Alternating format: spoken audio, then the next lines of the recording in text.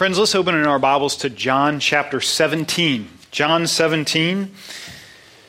As you guys remember, we're spending this month talking about the mission of CPC, and then in November we're going to return to our study through the book of Hebrews. But today I'm going to read from John 17, and I just want to read two verses, John 17, 20 and 21. And we've transitioned from Jesus speaking to his disciples to now in chapter 17 praying for his disciples. And this is what he prays for them. John 17, beginning in verse 20. I do not ask for these only, but also for those who will believe in me through their word, that they may all be one, just as you, Father, are in me and I in you, that they also may be in us, so that the world may believe that you have sent me.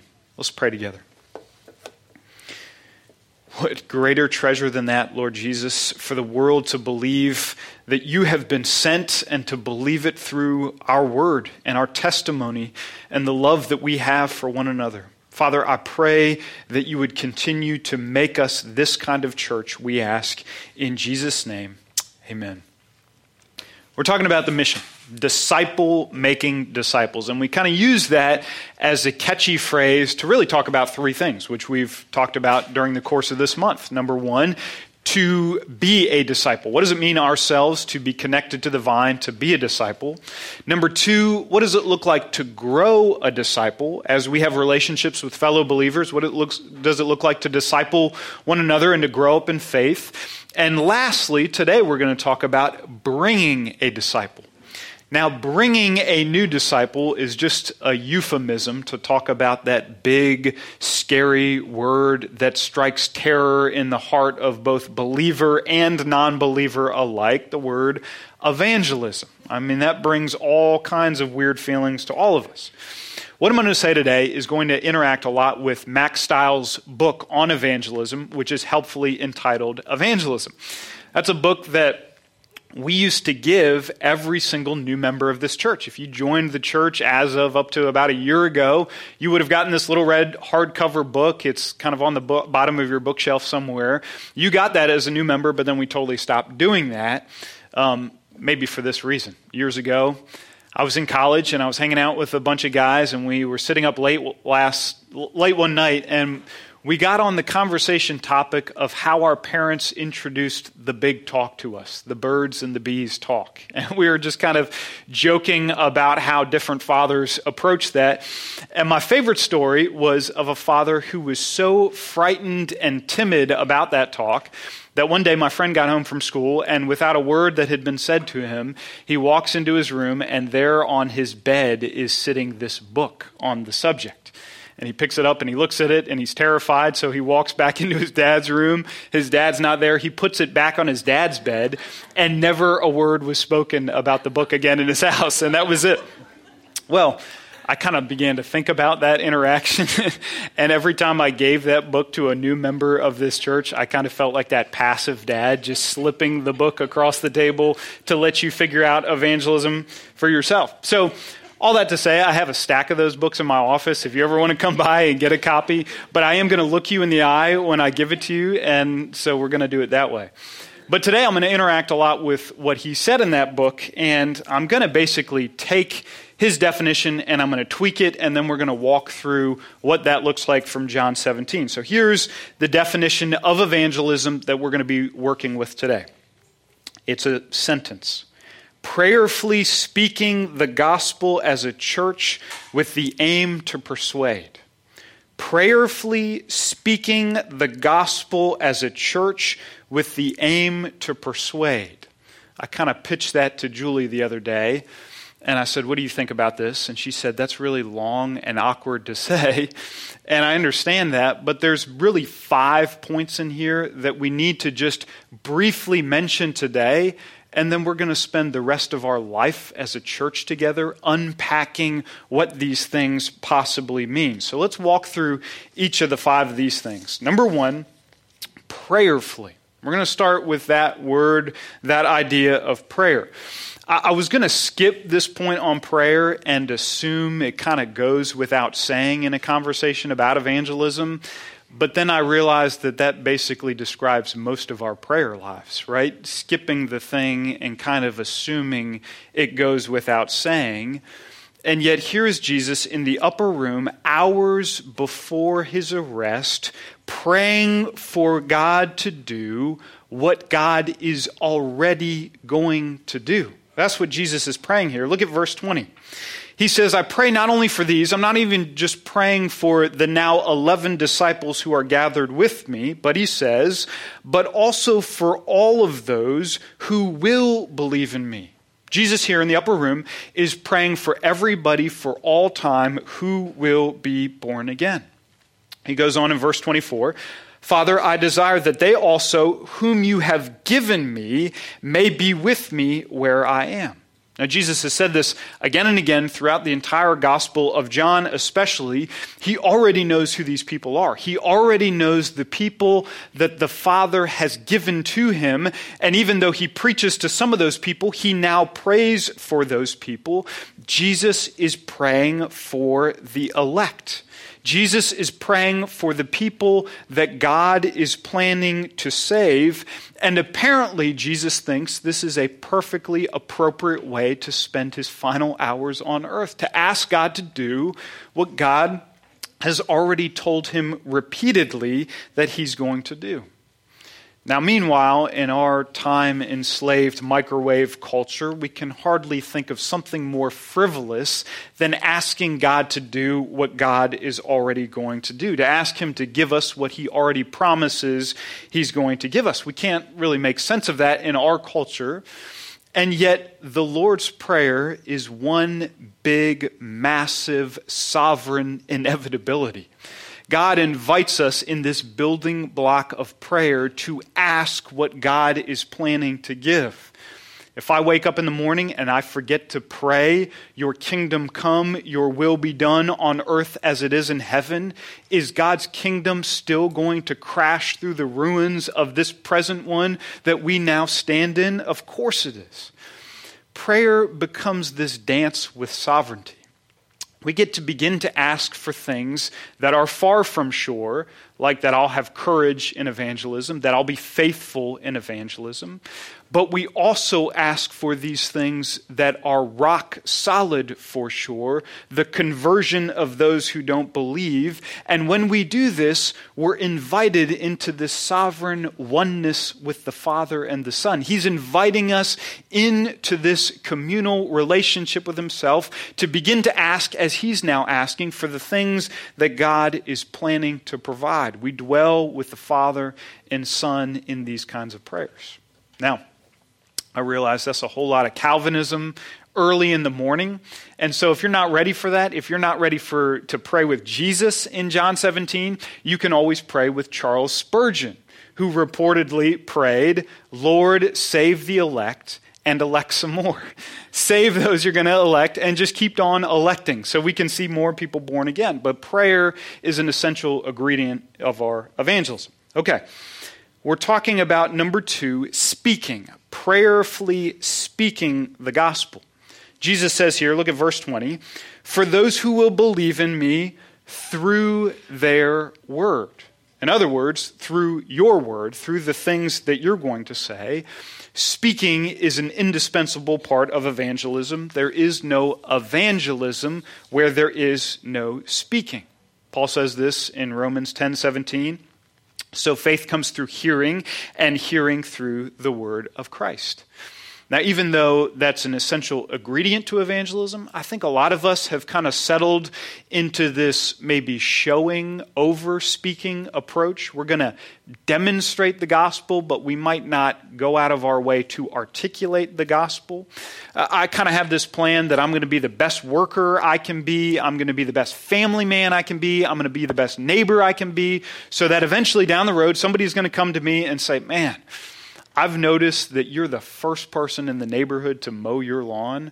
Could you tell me the hope that you have within you? I mean, I just want to know what's going on inside of you. Some of us have kind of settled into that approach. Let's just wait and see what people do for me. And To be sure, Jesus says in John 13:35, all people will know that you are my disciples if you love one another. If people are watching and they see love that we have for each other, they'll know that we are disciples of Jesus.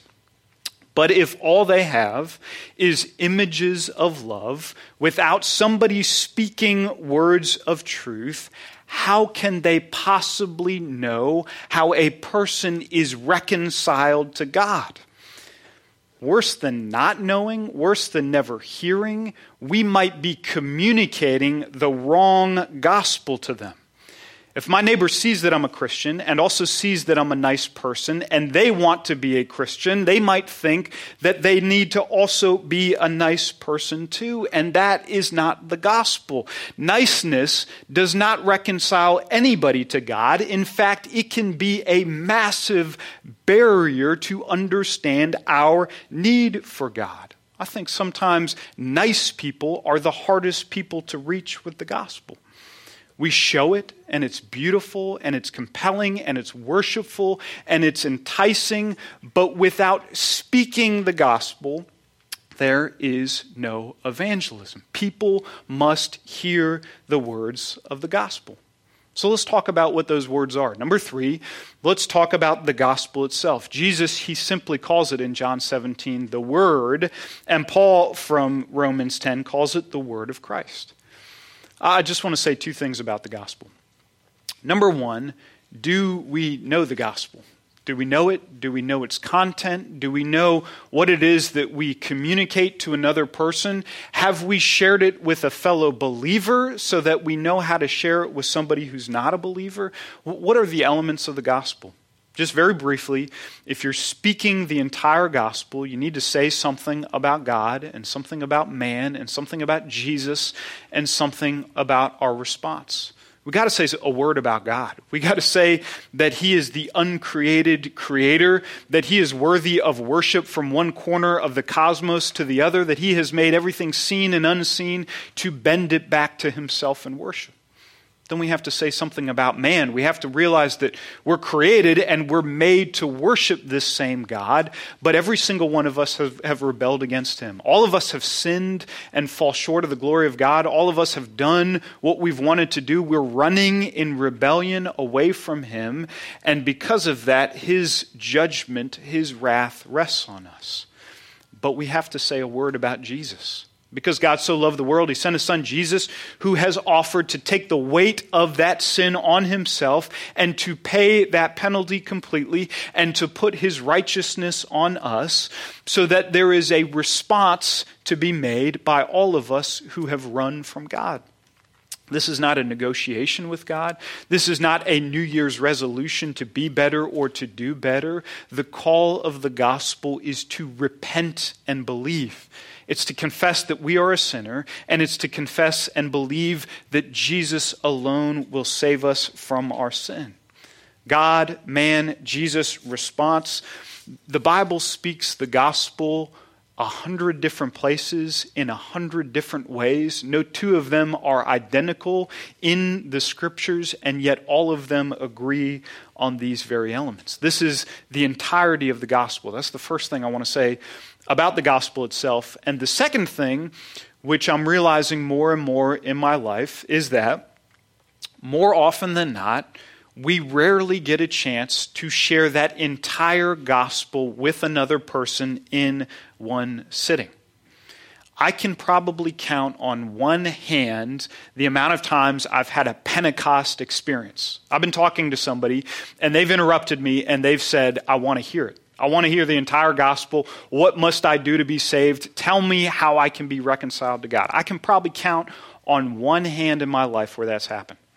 Now, I can't even begin to count the amount of times that I've shoved the entire gospel into a conversation it totally didn't belong, right? I've kind of started by saying, are you a spiritual or religious person? And the person has said, no, are you? And I've said, aha, I've got you. I want to tell you about God. I want to tell you about man and Jesus and our response. And they've said, please never talk to me again. I don't want to hear that.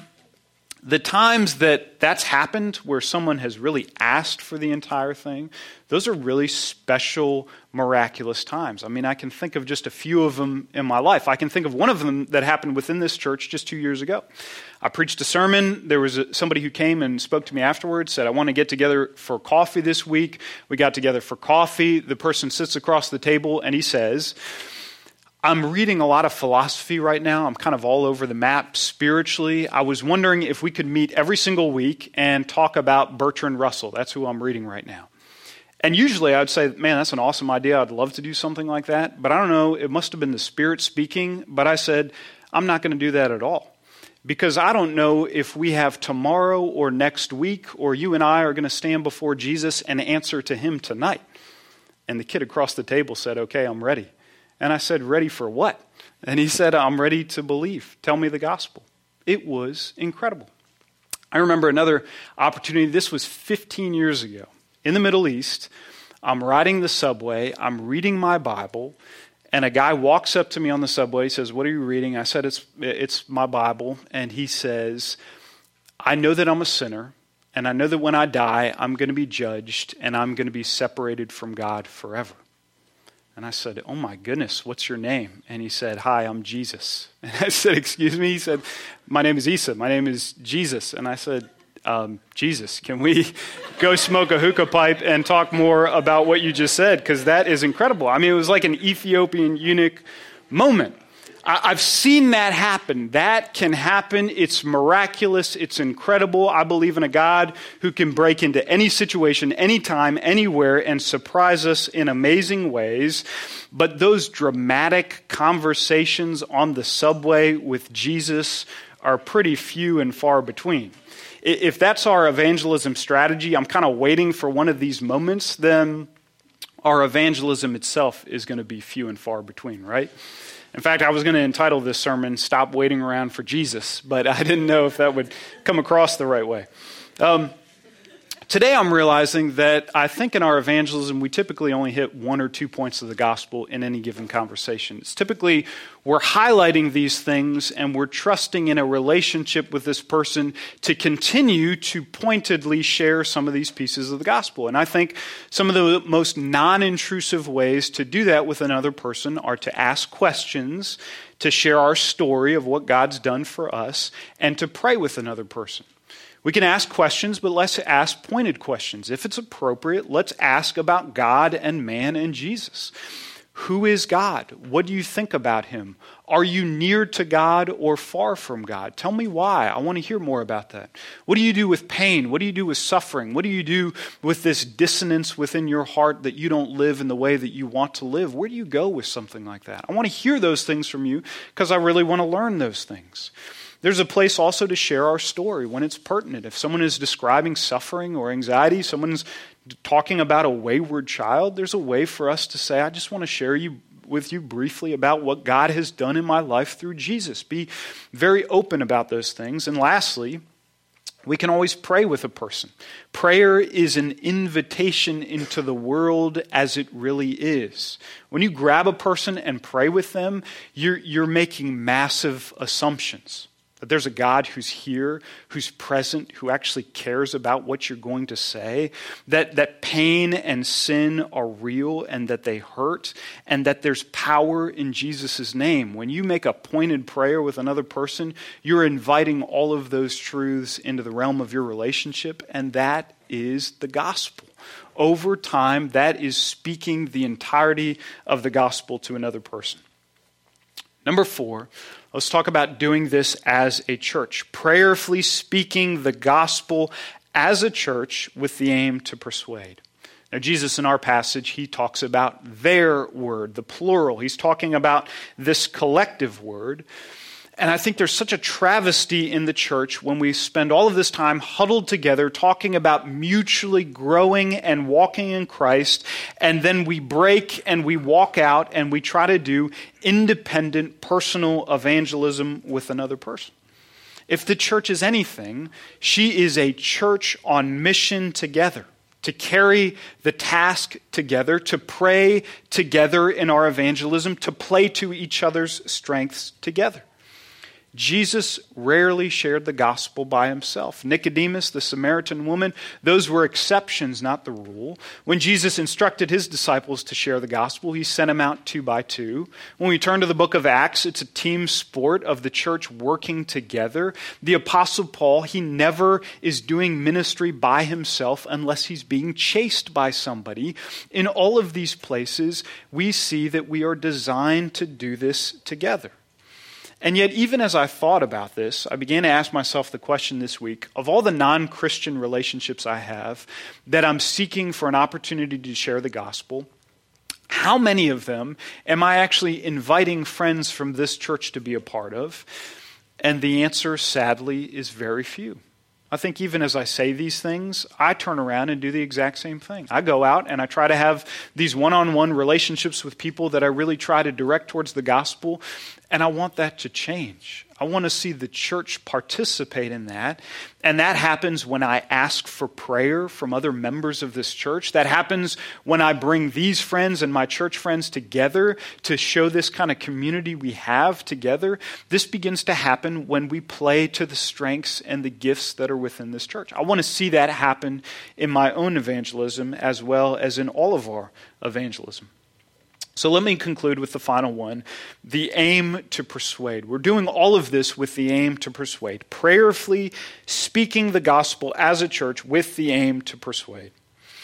Now, of course, we couldn't convince a single soul to be converted. We can't do that. Only God can break through and turn a heart of stone into a heart of flesh. But this is important because our aim here is not just to share, it's not just to inform, it's not just to make people aware of some of these things. Our aim in doing this is to persuade. And because of that, I think that word persuade is the most controversial one in the entire sentence that I read. I know that the gospel are controversial because that's the affront of the cross, but the word persuade has fallen on hard times in our day. It can sound very narrow-minded and aggressive and fundamentalist. And so I think by grabbing that word persuade and sticking it in here, it can shake us out of our sleepy postmodern circles of tweeting what's right for me and retweeting what's right for you. And it doubles down on the fact that there is absolute objective truth that stands outside of all of us. Every single human being in this world may now joyfully bend a knee to Jesus in worship today, or it will be bent for them in that awful judgment in the day to come. That's truth, and it stands outside of every single one of us. If our aim is to persuade, if our aim is to use every power, every gift, every faculty that God has given us as a church to implore somebody to be reconciled to God, it is going to reorder some of the priorities that we have. It's going to change some of the conversations that we have. It's going to influence the way we carry ourselves if we keep front and center that our desire, our aim is to persuade people to be reconciled to God. I can think of a very pointed, obvious example for this in our upcoming elections. What happens when the priority to persuade someone for Christ trumps the priority to persuade for a political party?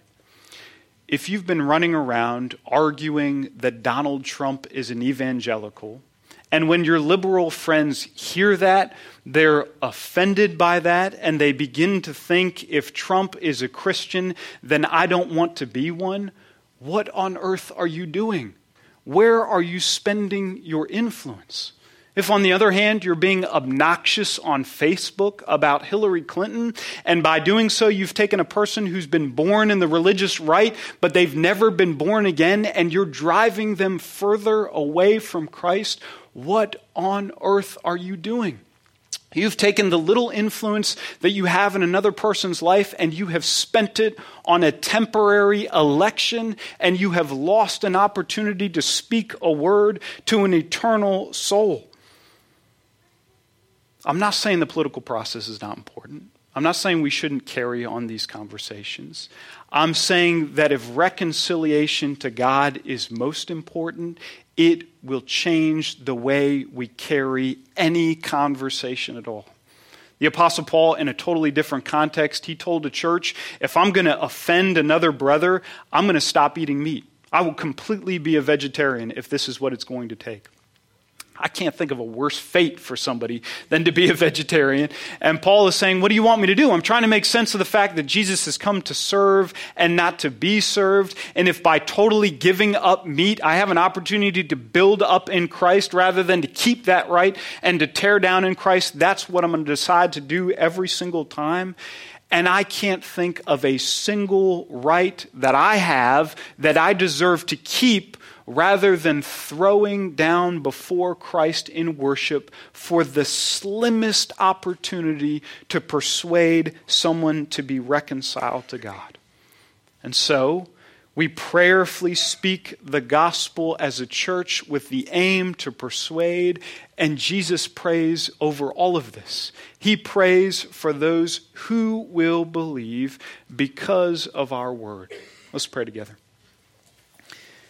Jesus, we ask for the very thing you promised. We ask for those who will believe because of our word. I pray that you would make us faithful. I pray that you would make us courageous. I pray that you would make us humble. And I pray that you would give us this priority in our lives, this aim to implore one another to be reconciled to God. Do that in our midst, we ask in Jesus' name. Amen.